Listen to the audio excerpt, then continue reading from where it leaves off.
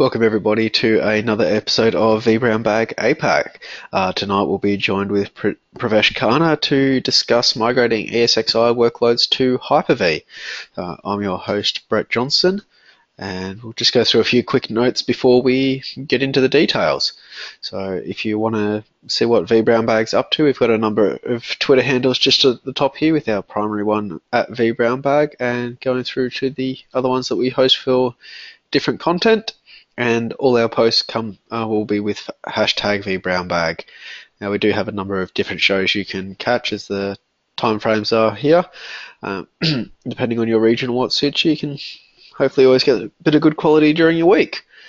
Now, so as I mentioned, I'm your host Brett Johnson, and I can be followed on Twitter at BrettJohnson008. And I'll flick over to our presenter now, Pravesh. And if you would like to take it away. Thank you, Brett. Lucky number 8 in your Twitter handle. I love that. Let me just quickly bring up my presentation. Are you guys able to see my screen? No, it hasn't. There we go. That's come through. That's perfect. Hello, everyone. Good morning, good afternoon, or good evening, wherever you are in the world while you're watching it. My name is Pravesh Khanna. I am a technology enthusiast. I blog regularly on my website at it-ninja.com.au, or you can follow me on my Twitter handle at PraveshK2012. I have been presenting very recently on vBrown Bag sessions, mainly on the Microsoft hypervisor side of things, and you can follow them on my blog as well as on vBrown Bag. Today's topic, as Brett mentioned, is about migrating the workload from ESXi to Hyper-V. Before we actually even start the topic, one disclaimer out of the way. This session is in no way demeaning or improving or giving thumbs up to any particular technology. Both of these hypervisors, ESXi and Hyper-V, in their own rights, are fantastic products. They both have their own strengths and, of course, shortcomings. People from both sides of things would like to think they have the better technology, but in my opinion, both of these are very good products, and they have their own place to exist. This session here is just about for people who want to explore Hyper-V and want to migrate their existing workload from ESXi to Hyper-V. So without much ado, let's jump right into it. As like my previous sessions, this particular session is targeted towards IT pros. The technologies that we will be using today are Windows Server 2012 R2, System Center Virtual Machine Manager 2012 R2, of course Hyper-V, which is running on these technologies, and no doubt VMware ESXi. Of course, as an IT pro, it is expected of you to know about Windows servers and VMware ESXi in general. So that is something to keep in mind. Let's quickly jump into it and present to you my home screen, which you should be able to see right now, hopefully. Yeah, that's come through nicely. Okay, good stuff. So first of all, the technology that we're going to use, the tools that we're going to use for ESXi, and before I do that, I'll quickly show to you my own environment, the one I have been using. So this is running on one single server. It's all a nested environment running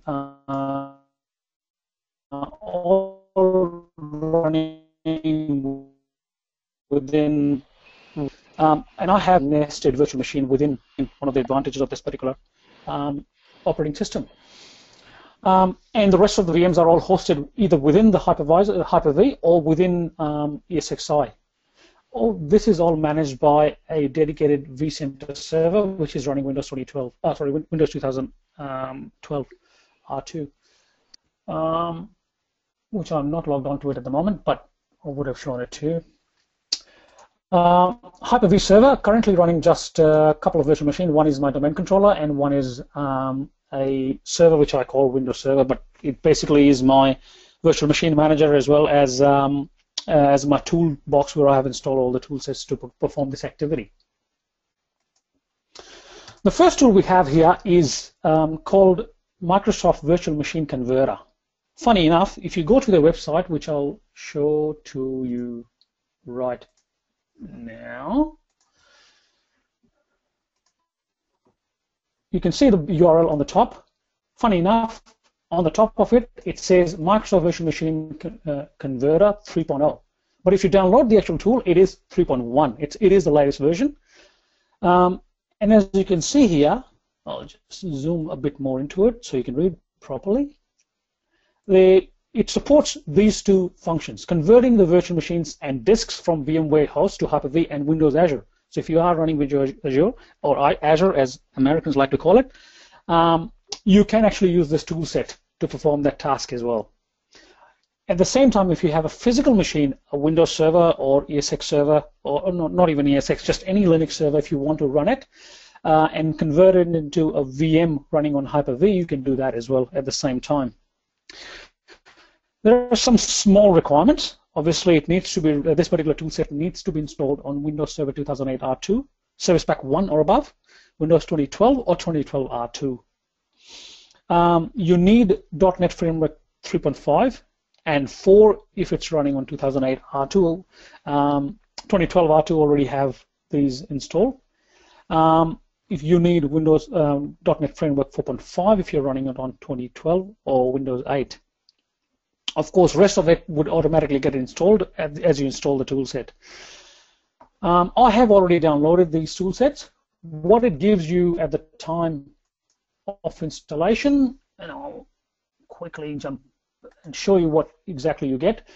Along with the toolset, you get this whole descriptive document. It's called MVMC, Microsoft Virtual Machine Converter, commandlets.doc. It is also an additional download along with this toolset. Not only it gives you all the actual PowerShell commandlets that you can run with this tool, but it also has some of the examples built in. So if you want to script this whole thing by yourself, you can actually do that using these toolsets. And as I said, you have this whole thing available to you. So if you have multiple VMs that you want to convert in a batch fashion, you can do that. And as you can see, it is about nearly 40 pages long document, so it is pretty comprehensive.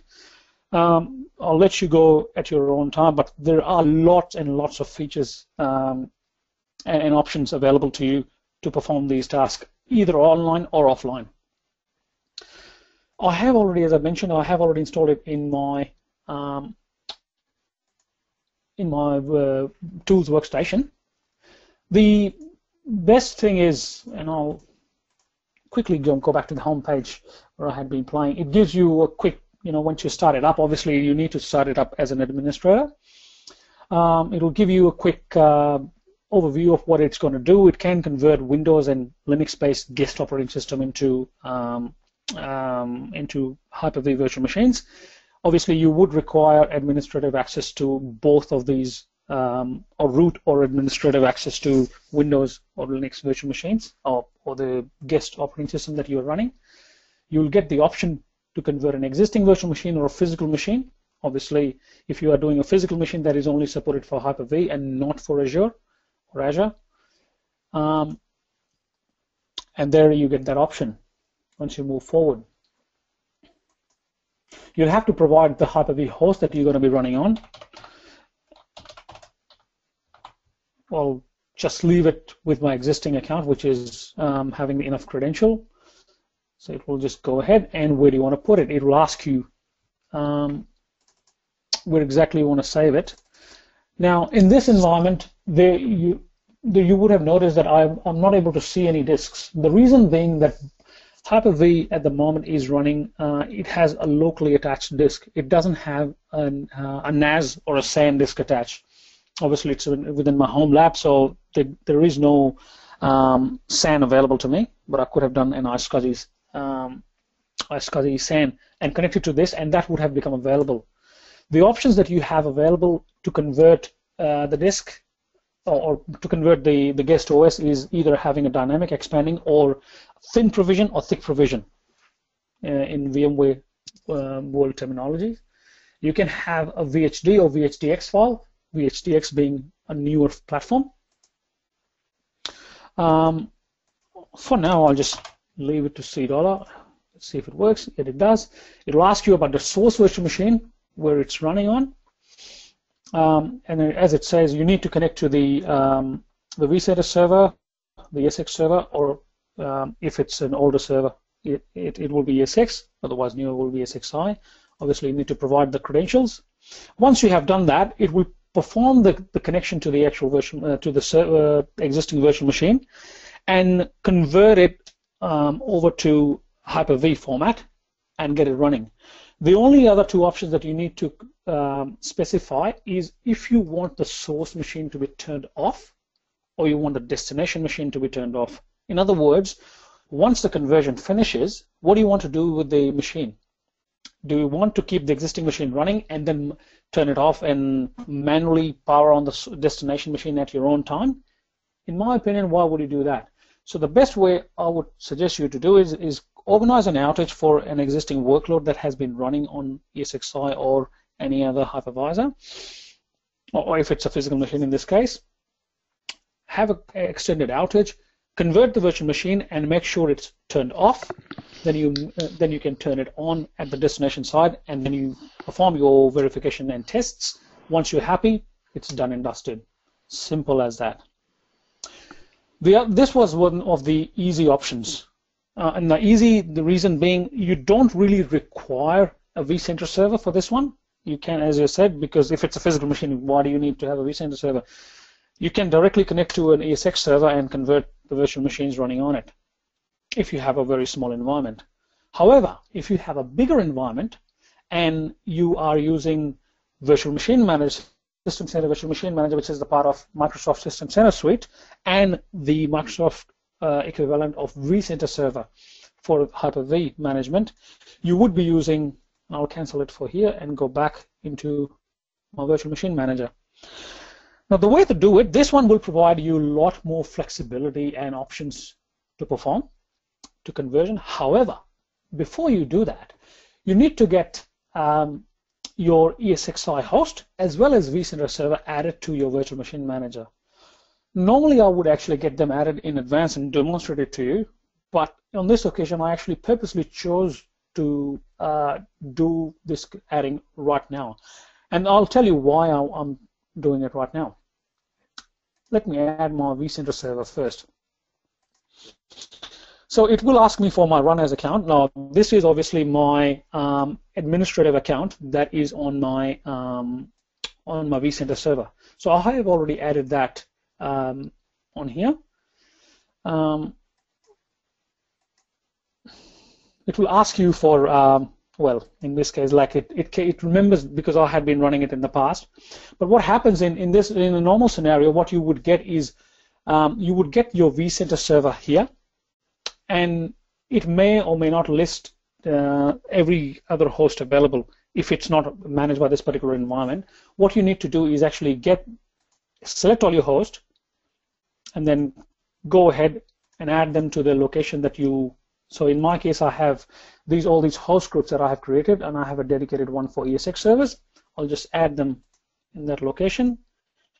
Wait for it to finish. It's doing that. And by the way, people who have very keen to look into these previous logs, the reason being these previous refresh performance have been failing is because these hosts have been turned off. There were other VMs that I've deleted, and hence you can't see them anymore. And some people would notice that there is a host status of OK limited sitting here. The reason being, once you have added a host within VMM, you have to do a small task. You have to go back into the properties of the ESX host, go back into the management tab, and what you need to do is actually retrieve the certificate thumbprint and actually click on OK to basically what you're saying is, yes, I've added my vCenter server, but I need to check each and every host and make sure that I know it before I add it into my VMM. Once you have done that, you can pretty much manage most of the settings, or like provisioning your virtual machines, migrating them, moving them around and things like that via your Virtual Machine Manager. And what it does is, behind the scene, it actually talks to the vCenter server and performs those tasks for you, but you don't have to switch between the two environments. Makes life a bit easier. Now, let me see if this, what I'm about to see is, will it work or not? And as I expected, no, it didn't. And the reason being, let it finish, and it will take some time. Okay, for people who may have noticed, it is still sitting at OK limited. And the reason being that I haven't finished the configuration of my my vCenter server. So the single sign-on administrative account that I had been using, that doesn't have every right on the host itself. So what I need to do is just add the ESX local admin account. I just use that and perform the same task, and now it will, as you'll probably see now, it will come and complete within 20 seconds. And as you can see, associate the host is completed, refresh host is done. Boom. And funny enough, the host status is OK. And if you go back into your virtual VMs and services, you'll see all those VMs that had been running. Before this, if you come back here, they will see nothing. So technically, I can go back to all hosts and see my Hyper-V as well as ESX environment side by side. Now to the next point, which is converting my my VM. Now this particular machine, my management VM 001, is been running on my ESXi host. I can use the VMN services option, task pane in my virtual machine manager, and actually perform this conversion. So that particular option is actually normally hidden from you. So it is, if you drop down under the create virtual machine, you'll get the option to convert the virtual machine. Obviously, in my environment, being a small one, I only have one of each for vCenter servers, and it will show you all these machines that have been available for conversion. Now, people who may have noticed that my VM, the management VM is not available here. The reason being it's powered on. So what I'll do is actually all these other Hyper-V machines that I have been using, they are just templates of my current Hyper-V host, nothing special. So what I can do is get them converted here, but that won't give me any purpose. So what I quickly go back and do is under my management VM and turn it off. Just perform a shutdown on it. It's performing that task. Should take no more than a few seconds. And then if I go back and try to convert this virtual machine, that one will finish, and there you go, it's done. So if I go back in my home, convert, and you'll see now this one is available in the list. There you go. So that is one of the requirements. Hence, I chose to demonstrate this whole task to you, rather than just doing it behind the scene. The options you get, because you are converting the virtual machine, you get the option to upgrade or downgrade the number of CPUs in memory and things like that. I'll just leave everything as the same. You can choose the host. Now, some of them may not work, and the reason being, as you can see in the previous one, there is no available VM network, and obviously there are no. The disk location is on IDE. It does not allow the boot from system volume because it is a Generation 2 virtual machine, so it would not allow you to boot from an IDE bus. You have to use a SCSI one, and hence the reason in this case. But the won't let me, and it's sitting on itself. So the idea being that this particular method would actually give you more flexibility, because now you can actually, once you have gone through this task, it will give you the snippets of PowerShells, and using the virtual machine manager, you can actually piggyback, not only move within your private cloud environment, which can be run on top of your virtual machine and orchestrated environment, but you can, if you have your Azure subscription added on the top here, let me just cancel this one quickly. If you have your Azure subscription, which I don't have here, sorry, my bad, and you can just quickly add using your subscription ID and the certificates that you can obtain from your Azure subscription. You can actually use your virtual machine manager to move your virtual machine from your on-premises to Azure.